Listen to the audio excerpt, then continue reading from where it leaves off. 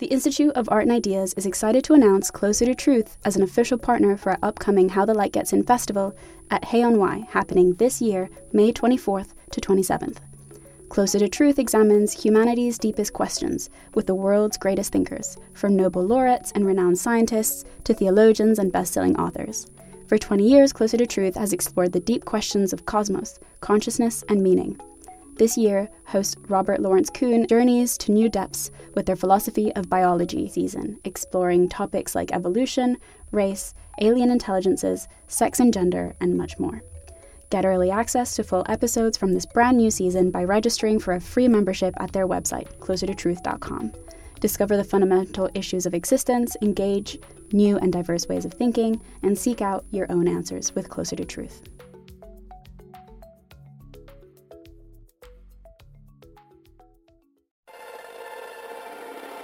Thanks for listening to this Institute of Art and Ideas podcast, bringing you philosophy for our times. Here at the IAI, we're committed to taking philosophy out of dusty books and lecture halls and into the heart of public life. If you enjoy this debate and want to carry on the discussion, or watch over 1,000 more debates and talks on all the latest issues in philosophy, science, politics and arts, visit iai.tv.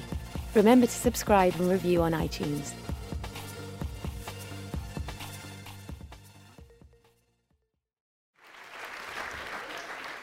Thank you. Well, this is the debate Matter and Mind. I'm Joanna Kavenna, and the basic premise of the debate is that neuroscience has enabled us to posit theories about how the brain affects the body. But there's still no prevailing theory to explain how the matter of the brain affects or creates even thought and experience. So the key question within the debate is consciousness inexplicable at present because it is not part of the material world? Or is it somehow physical and within the grasp of those scientists who are trying to track it and trace it?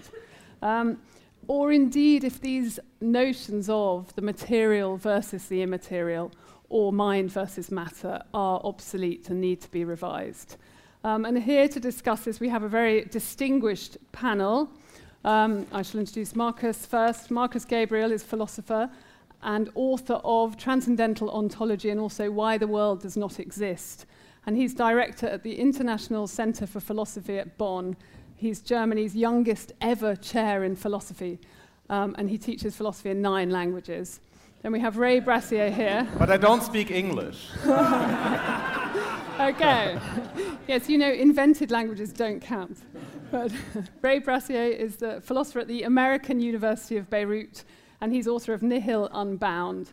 He's also translated works by Alain Badiou and Quentin Meillassoux, and he's one of the pioneers of speculative realism. And I'm sure he'll explain, if you would like, what that is. And Eva Jablonka here at the end is professor of history and philosophy of science at Tel Aviv. She's a theoretical biologist. Her books include Evolution in 4 Dimensions, which she wrote with Marianne Lamb, and she's best known for her work in epigenetic inheritance. So the format of the debate is that the speakers have 4 minutes only to answer a question. I shall pose them shortly. Then we'll have a themed debate in 3 rough parts, and then I'll turn it over to you, the audience. So the opening question, which I'll turn to Markus first for an answer, is consciousness inexplicable because it is not part of the material world? Thanks, Markus.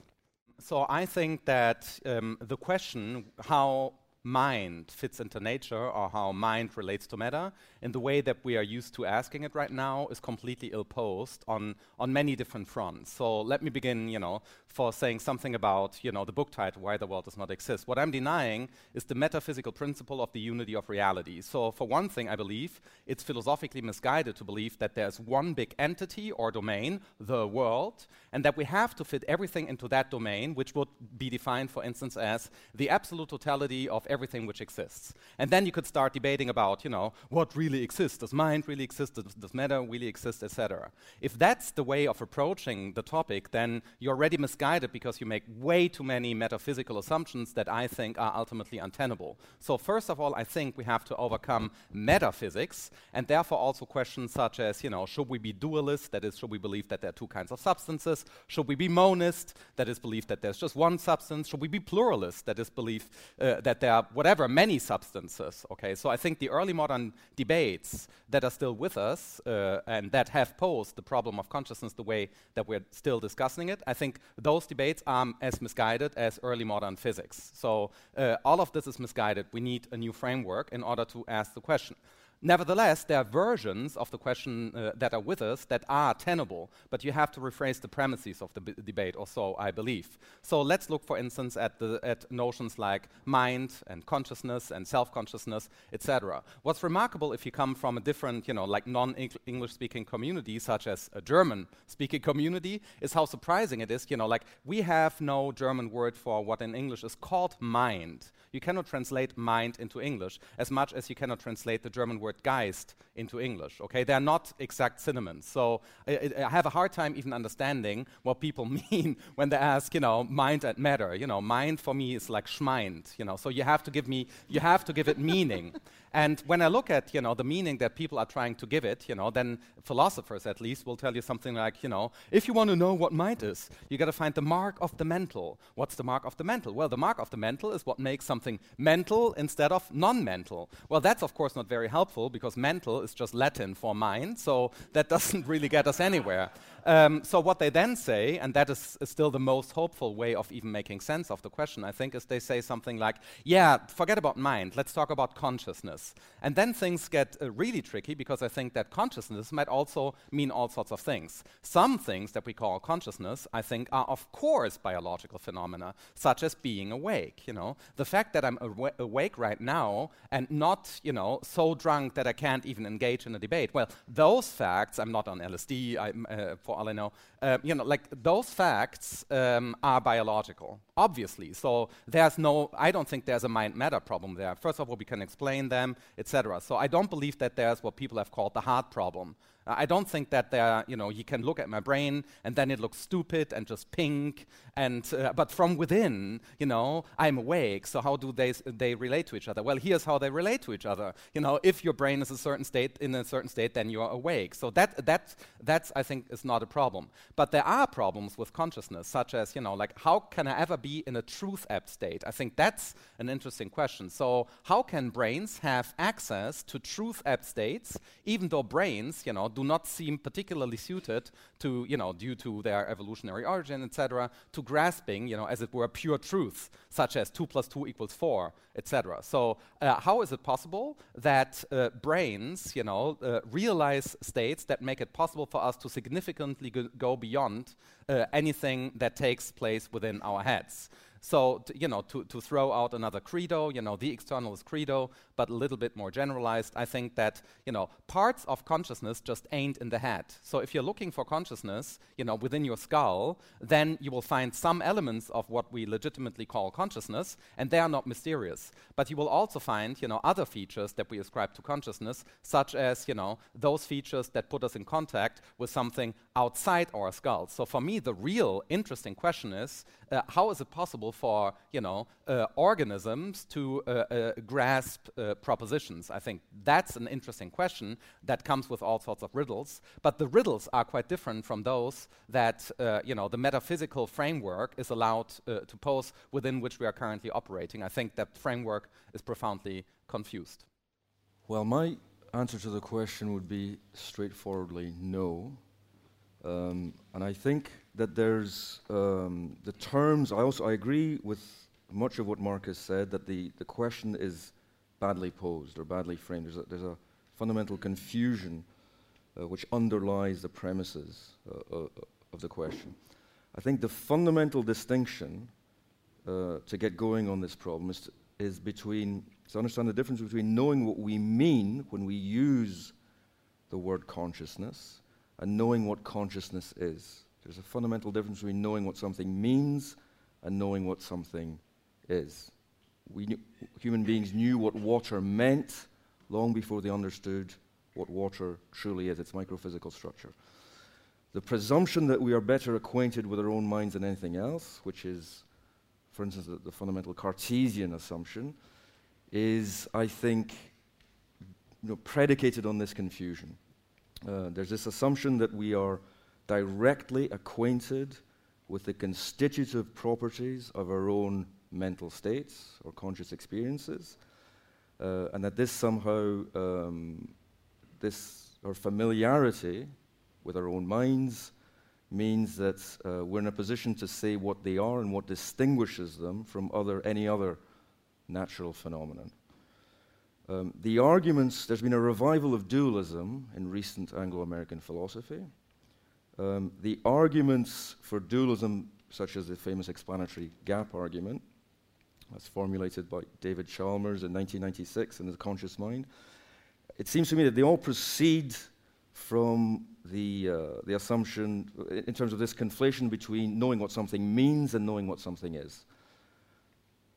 Chalmers begins with the premise that we are directly acquainted with the so-called phenomenal properties of our conscious states, and then concludes that these properties, which are intrinsic qualities of our experience, are fundamentally different in kind from the types of properties catalogued by physical science. That is, physical science can tell us about the functional or relational properties of entities, but never about their intrinsic or non-relational features. And the claim is, that the explanatory gap argument proceeds from the claim that because we are directly acquainted with the qualities of our mental states, we know something about what it is to be conscious, which is unlike any other phenomenon in the universe. This is why, accordingly, you can only the subjectivity, the constitutive subjectivity of conscious experience rules out any third person or objectivizing understanding of the phenomenon. Now, the problem with this argument, argument for dualism, is that it draws a metaphysical conclusion on the basis of, I think, semantic premises that are at least dubious or can be called into question, and it draws an extremely strong conclusion. It says that because we can conceive of creatures who are physically and functionally indiscernible from ourselves, but that would lack the qualities of conscious experience, this means that there's a difference between consciousness, what consciousness is, and the other kind of properties that constitute other physical systems. Now, I think this argument has to be resisted, basically because I deny the acquaintance argument, the claim that we have direct, unmediated knowledge of our own mental states. Also, Chalmers distinguishes between what he calls the two aspects of the mind, the experiential aspects of the mind, which is consciousness proper, and the psychological, which is the cognitive information processing aspects. This argument hinges on being able to secure the claim about our direct acquaintance with the phenomenal qualities of our own conscious states. And here, I think if you think about this, I've never been quite able to understand what people mean by phenomenal quality. I understand what it means for this table before me to have certain phenomenal qualities. It's rectangular, it's got certain colors, odors, textures, okay? But I think that these properties are transplanted from physical objects to allegedly experiential states. So I think that's my fundamental objection. Finally, I want to agree with Markus that one can resist the claim that consciousness is some other kind of thing, kind of resists explication, without committing oneself to the claim that physical science as it currently exists possesses all the resources it needs to be able to to understand the mind. Well, you have to understand my background.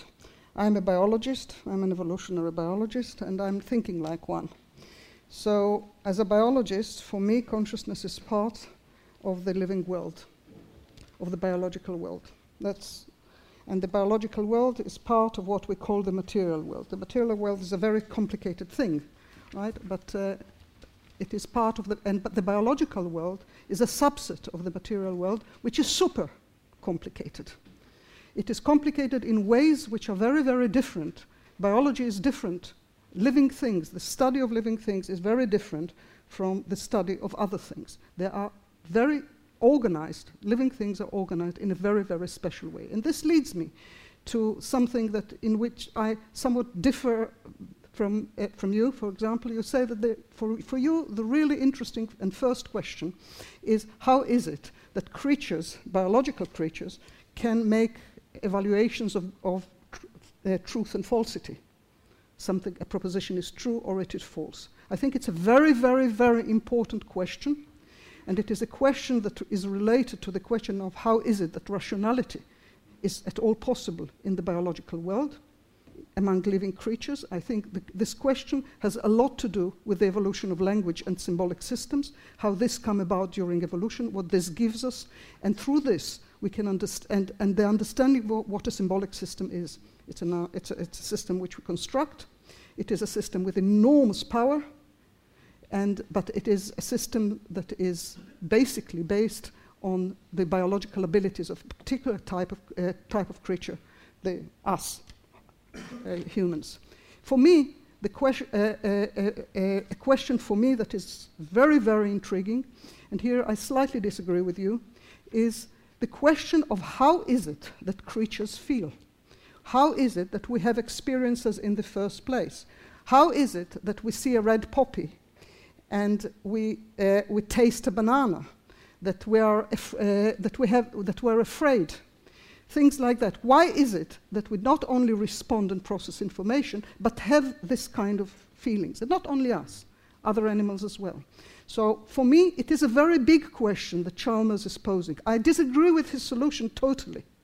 Right? I don't disagree with his, but I think it is a very good and very important question. And here I would like, and so the approach that I take is, I say there are three things, as I see it, three great kinds of organization that we recognize in the living world. One is life itself, the living organization, which has very special properties. It is a system which we are beginning to understand partly through an evolutionary approach. But it is not just like any other complex chemical system. It is organized in a very special way, and it is this special way of organization that leads to the particular properties of living organisms. Living organisms, I'm talking about bacteria, I'm talking about dogs, I'm talking about also humans and plants. So this is the first thing. The second is, how is it that among some of the living creatures, animals with nervous systems, something like consciousness appeared? How did it happen? When did it happen in evolution? Did it happen once? Did it happen many times? Or several times? What are the conditions? And my assumption is that this consciousness system, this biological system which we call conscious, have very, very special and unique properties which we have to understand, and that we can understand them. I am a scientist, and scientists are both skeptical and optimists, because if we were not optimists, we'd just give up and do something else. So I believe that we can understand it, and I think that the evolutionary route for understanding it, understanding how this originated, what happened, what were the conditions that made it possible, can help us greatly in understanding it. The debate, theme 1. So, I mean, we've obviously got a difference in disciplines on the panel, a difference in this use of the word consciousness. Ray is saying that using the word doesn't remotely mean you know what the thing is. Ava is arguing for particular scientific approaches that will embellish this and, as she said, solve it. And, I mean, Markus has a basic fundamental skepticism about the word itself as a useful term. So, I mean, why don't we turn to this business of the word, what it is, what we're even demarcating? Markus, why don't you embellish on your idea that actually fundamentally this is a game with words, essentially? Yeah, I mean, at least, many philosophers draw something like the following distinction. They draw it in so many different ways, and then it's detailed, blah, blah. But, let me make it simple. So many philosophers say something like that. At least we need to distinguish two kinds of consciousness. Phenomenal consciousness, feelings and so on and so forth. And then there are different construals, Some people think that having a headache is exactly like seeing the color blue. And here I agree with Ray, that's confused. But, but so phenomenal consciousness would be whatever, feeling. The question is, what what belongs to this category, you know, just a headache or sexual desire or the color blue, whatever, but it's one category. The other is intentional consciousness, and intentional consciousness is, you know, the fact that we have states that are about something. So intentionality here just means aboutness, and they must not be confused. You know, like if you think that phenomenal consciousness is actually like intentional consciousness, then, you know, like as one philosopher has once asked me, you know, what is an orgasm about? You know, like, so, so what are you thinking about makes sense, but, you know, but what is your orgasm about doesn't make sense, you know, or what is yours, etc. So, I mean, even though some feelings will have aboutness, but, you know, you see there are different, these are at least two things that we need to distinguish. But then I also think that, you know, we call consciousness something that is not just biological, you know, like being awake or having pains or seeing that a car is parked in front of one, but, you know, what we call consciousness bears also a relation to what we call history, you know, so consciousness has a certain history, and I think that this is also often neglected in the contemporary debate. So when people say, you know, mind and matter, they forget consciousness. That's remarkable. Marx called the view that, you know, like how does mind, Geist fit into nature? You know, this has been called in the DDR petty bourgeois materialism. It's petty bourgeois, you know, because it just forgets that consciousness has a history. I think that's a third, you know, concept that we need to have in the picture. And once you have these concepts, I think then the apparently singular phenomenon of mind and consciousness, you know, dissolves under your fingers, but then it also becomes tractable. So I believe that many of the things that Eva think are, you know, can be explained biologically, indeed can be explained biologically, but that this doesn't mean that we explain consciousness biologically, okay. You know, because that's a confused term. Exactly, yes. I'm going to bring you both in. Ray, I mean, you have a slightly different, you posited this idea that there's a disagreement or a difference between the word itself and whatever it is potentially describing. Do you want to respond to Markus and expand on that? Yes, well, I think there's a, in terms of this distinction between, you know, the intentional or the intentional aspects of the mind and the experiential or phenomenal, or however you want to characterize them.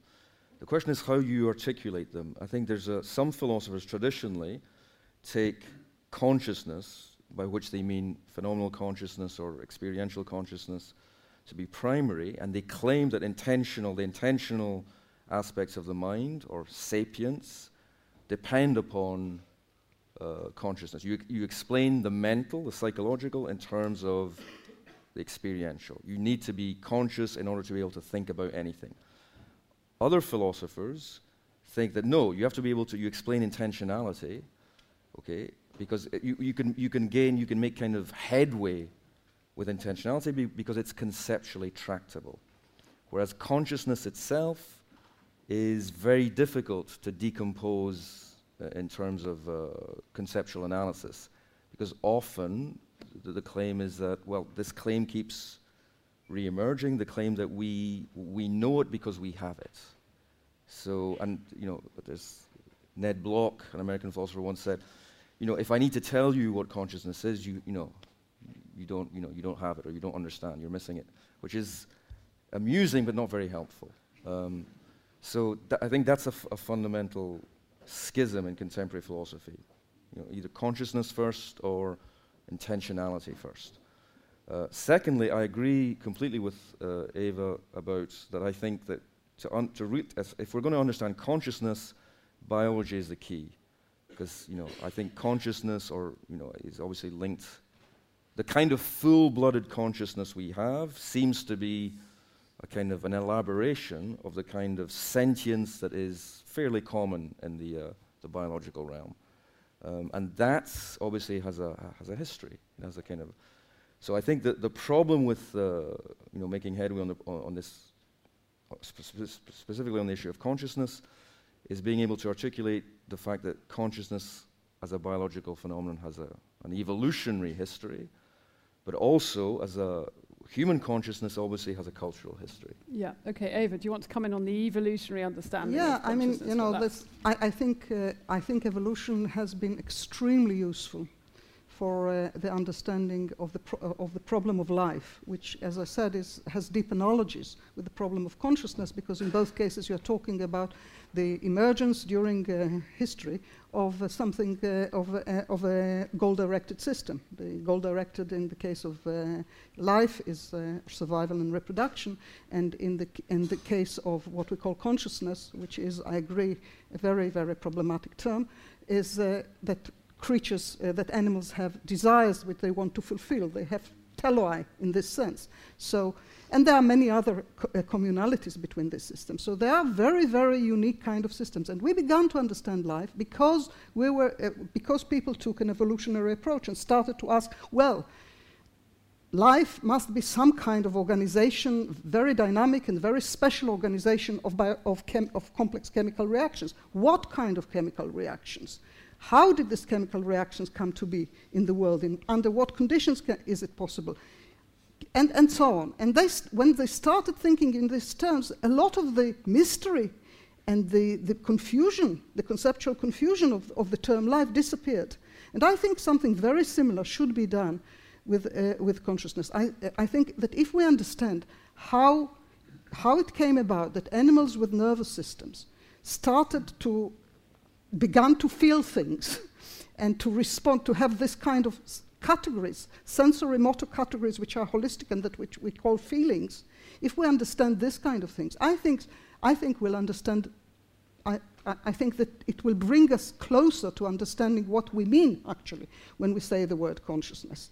And then we can also, and once we understand this, then we can understand also maybe better how is it that some creatures that have this already in place, this kind of desires and emotions and feelings about things, can also think in the way that human beings think and say this is true and this is not true. I think, again, in this case, the solution would be to try and understand how this type of system, which is again a new teleological system, rationality, is giving us new teloi. We strive for the good, for the just, for freedom, for all this, for beauty.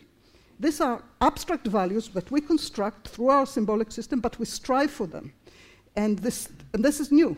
So what makes it possible? And here I think we have to think about, as I said earlier, about the evolution of language.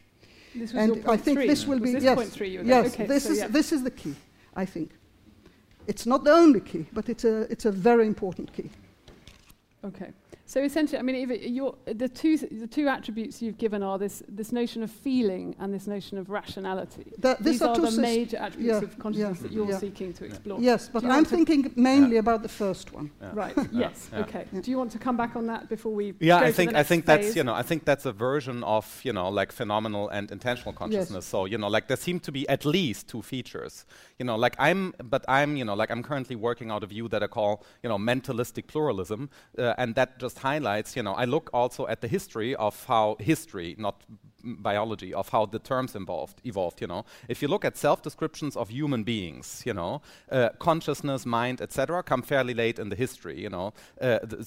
So if you go back, through the Middle Ages or ancient Greek tragedy, these things have been investigated by many philosophers. Then you will notice that other cultures in the past and distant past, but also in distant locations, self-describe in different ways. So you already have to have a certain historical background in order to come up with the idea that what you have to explain is how animals can have certain capacities. Even though I totally agree that I think it's almost obvious, but often forgotten, that of course how animals can do certain things must be a question for biology because it's the discipline that studies animals. So and I think that a lot of what we call consciousness is indeed just a biological phenomenon, and it doesn't surprise me. So I don't think it's I wonder how someone could deny this. Of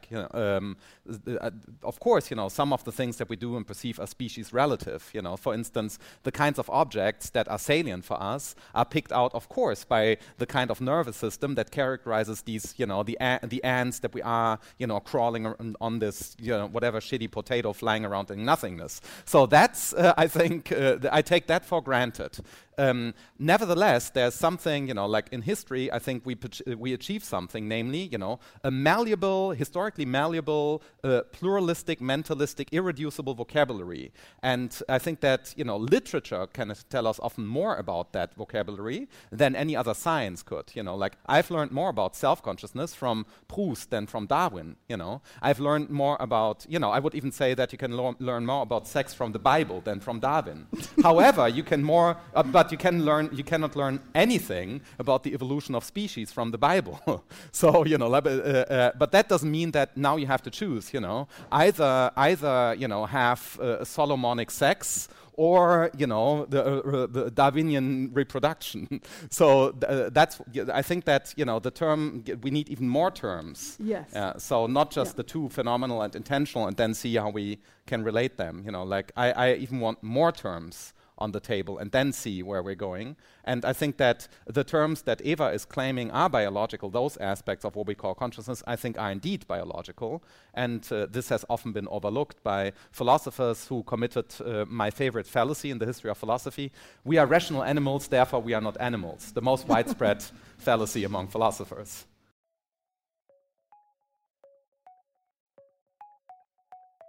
Do you want to hear more from the world's leading thinkers? If the answer to that question is yes, subscribe to iai.tv for unlimited access to thousands of debates, talks, articles, academy courses and live events. Are you bored of the surface level news, politics, sports and entertainment coverage on your newsfeed?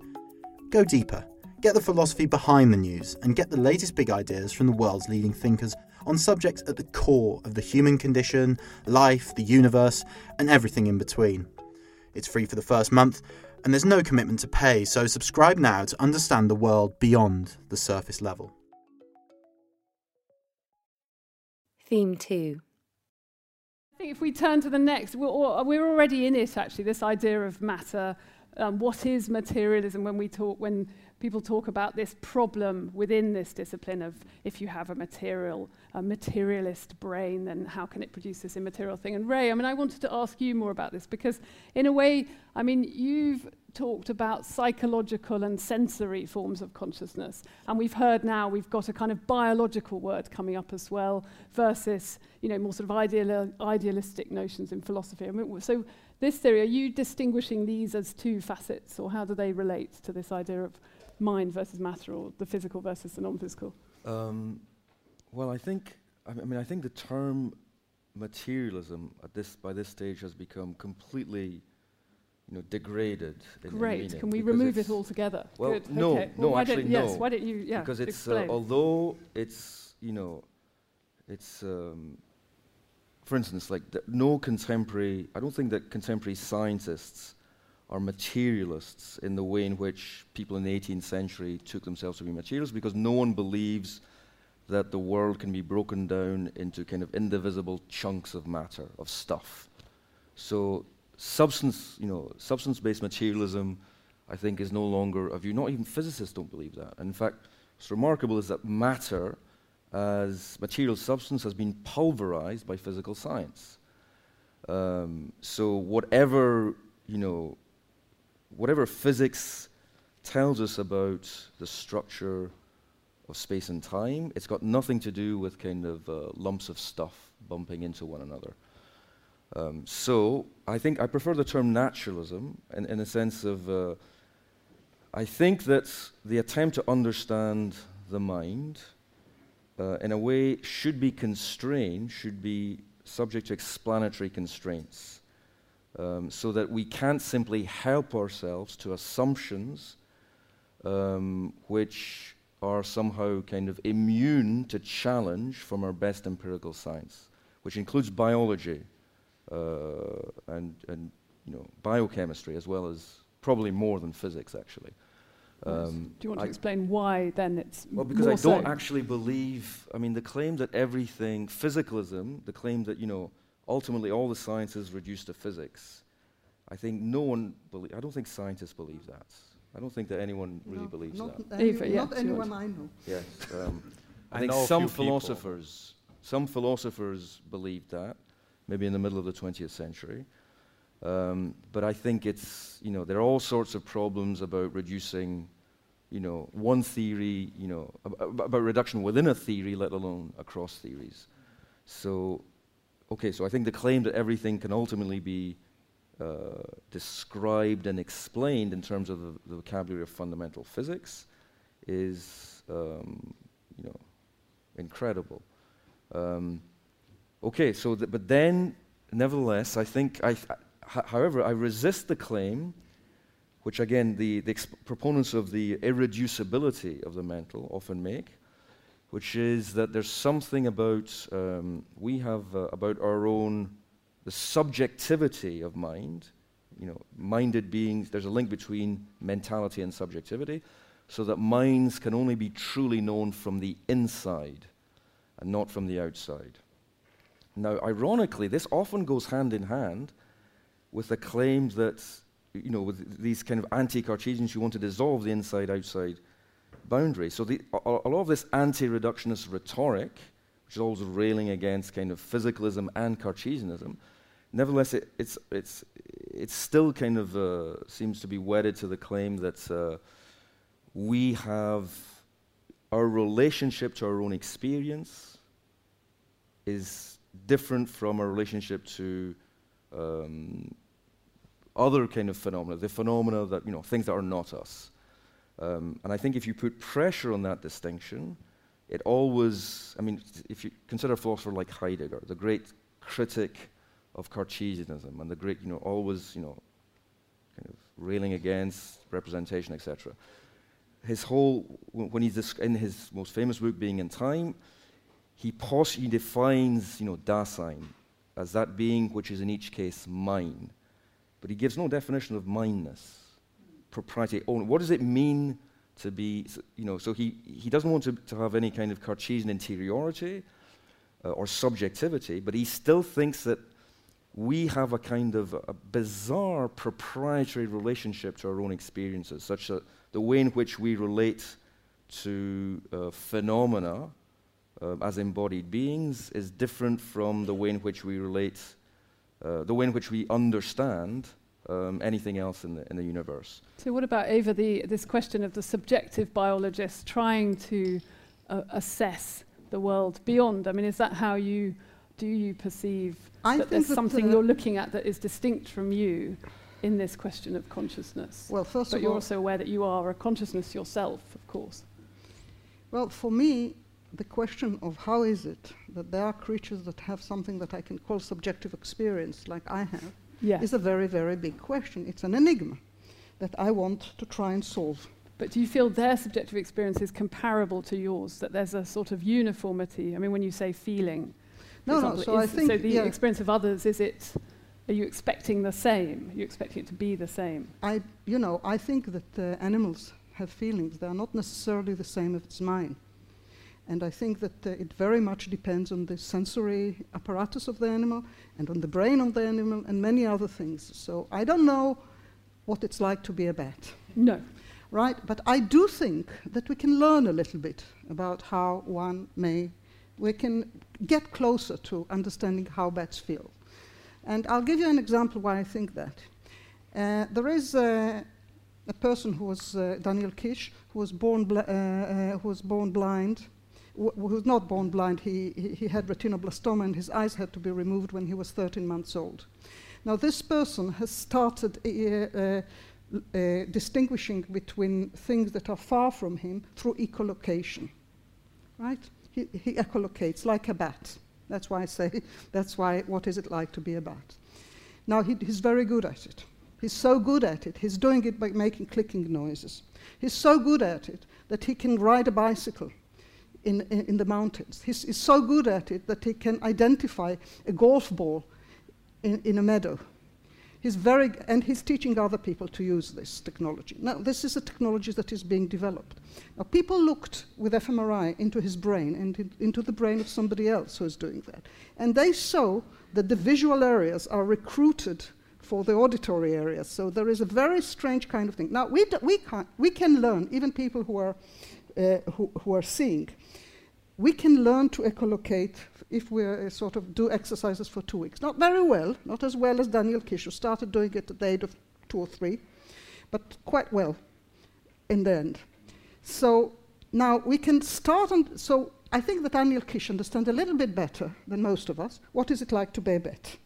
He doesn't understand fully because he doesn't have the bat body, he doesn't have the bat, he doesn't have a bat brain and so on. But there is something. So there are lots of things that I don't know about the inner worlds and inner feelings and subjective experiencing of others. But there is a hell of a lot I can learn about these things. That's the first thing. And I am interested in the general principles that make it possible for animals in the first place to do something very interesting, such as feeling. And I think that it is not beyond the realm of science to understand this. I think a lot of very good work in consciousness studies in neurobiology is helping us.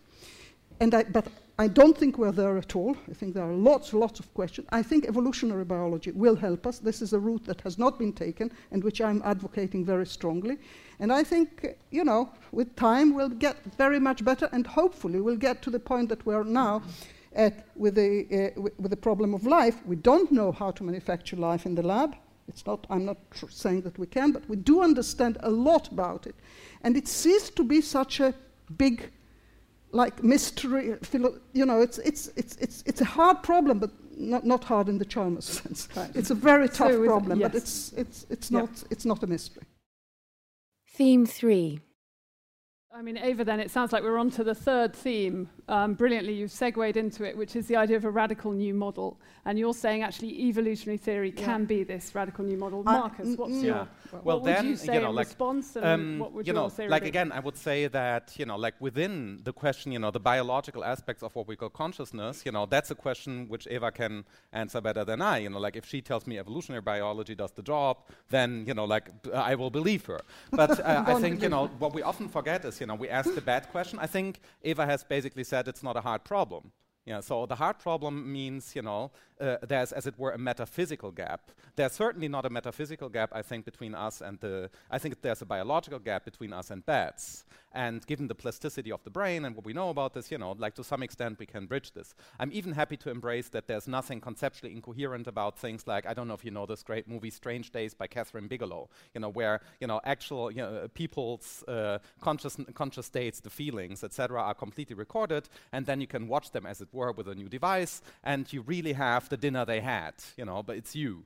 It's like being John Malkovich, but kind of better, whatever. So I think that, that's not conceptually incoherent. I don't think that, Descartes has told us, I think, no, that might be possible. I'm happy with that. But I think there are other questions that we tend to forget. First of all, I don't think that the word science is restricted to what we call the natural sciences. I think that literary science, or sociology is often way better of understanding consciousness and self-consciousness than any other discipline, understanding, say, the history of cooking, of Italian cooking, it's not sufficient to ask for, how Italian taste buds evolved from the Romans. That is a legitimate question. But there are other questions, such as, why the pizza margherita? The Queen visited Naples, blah blah blah. That's why, it's red, white, and green, like the flag. Those are historical questions. Why do Italians keep, for instance, to the idea that you always have to cook the same food? Local food has to stay the same for millennia. Whereas if you go to, for instance, to Japan, people will tell you, if I go to a restaurant and I already know the dish, why would I go to the restaurant? So it's a complete opposite relation to taste. And I think natural science can tell us anything about this, because you need to know Japanese and Italian and the history of it, etc. So I think history and literary criticism and political science, etc., are, as we call them in German, Geisteswissenschaften, that is sciences of Geist. So I think that we tend to forget them if we say science. And I think that's a major problem. But because there are other gaps, not just us and the bats. That's also the what is it like to be a homeless person in Los Angeles or a Hindu in a suburb of Mumbai. I think those are really important questions, and I think that we tend to repress these questions in the name of scientific progress because they are hard questions, they are hard on a different level. If you start thinking about what other people experience, then that is much tougher than, bats. Yes. So even though the bad question is important, but I think how homeless people in A feel is more important. But it's also a question about consciousness. But no natural science can deal with this question, only to a certain extent, of course, But you're saying in a way with the Strange Days analogy, which is a great film, yes, that in a way through those sorts of scientific developments you gain, potentially in that utopian notion or dystopian notion eventually, that you gain these intimations of other subjectivities. Is that what you're... And that's a heightened absolutely. sort I of don't see no consciousness. problem with that. I don't think that subjectivity is something that I can only have. So I agree with a lot of what Ray has been saying about this. I don't think that there is such a thing as subjectivity if that means that I'm in a state that only I can have, like in this child game. I see something that you can see. When I see something that you can see, I can tell you what it is. So I don't think, as Wittgenstein once put it, that I have a beetle in my box. It's not like there's a box, there's a beetle in it, but whenever you open it, the beetle disappears. So you can never tell anything about the beetle except me, because I am the beetle in my box. I think that's, I think many people think about consciousness and subjectivity, etc., along those lines. Ownership, for instance, always enters the picture, metaphors of ownership, And in Heidegger, of course, Heidegger's anti-Cartesianism, as we all know, is just a standard Nazi topic of the time. Descartes, Western rationalism, blah, blah. Also, Heidegger's Jewish teacher Husserl wrote Cartesian Meditations, and as we now know from the Black Notebooks, Heidegger thought that Husserl could not understand him because, of course, he was a Jew. So, the anti-Cartesianism in Heidegger is way worse even than, incoherent on the conceptual level. But that's another question. That's another story. Yeah. Okay, Ray. So you've very cogently explained why you resist this whole idea that the one versus the other, mind versus matter. So presumably, then, is it going beyond these obsolete binaries into another way of trying to formulate these questions, at least? Yes, but binaries are never obsolete. You make progress by understanding the limitations of a distinction. You don't just abandon it, relinquish it as if, as a kind of pointless kind of confusion. The point is to work, these are hard-earned distinctions, but they are insufficient. So you make progress not by liquidating every distinction, but by forging new distinctions that are adequate to the complexity of the phenomenon. And in this case, I think that I think that, as Markus was pointing out, that I think that the key to understanding human-mindedness, or mindedness in the sense in which humans are kind of particularly interested, is sociality. It's linked to sociality and culture. And I also think that, Eva would agree. I think you can have the basic a kind of a neurobiological mechanism that will equip you with sentience, that will allow you to kind of register somatic stimuli.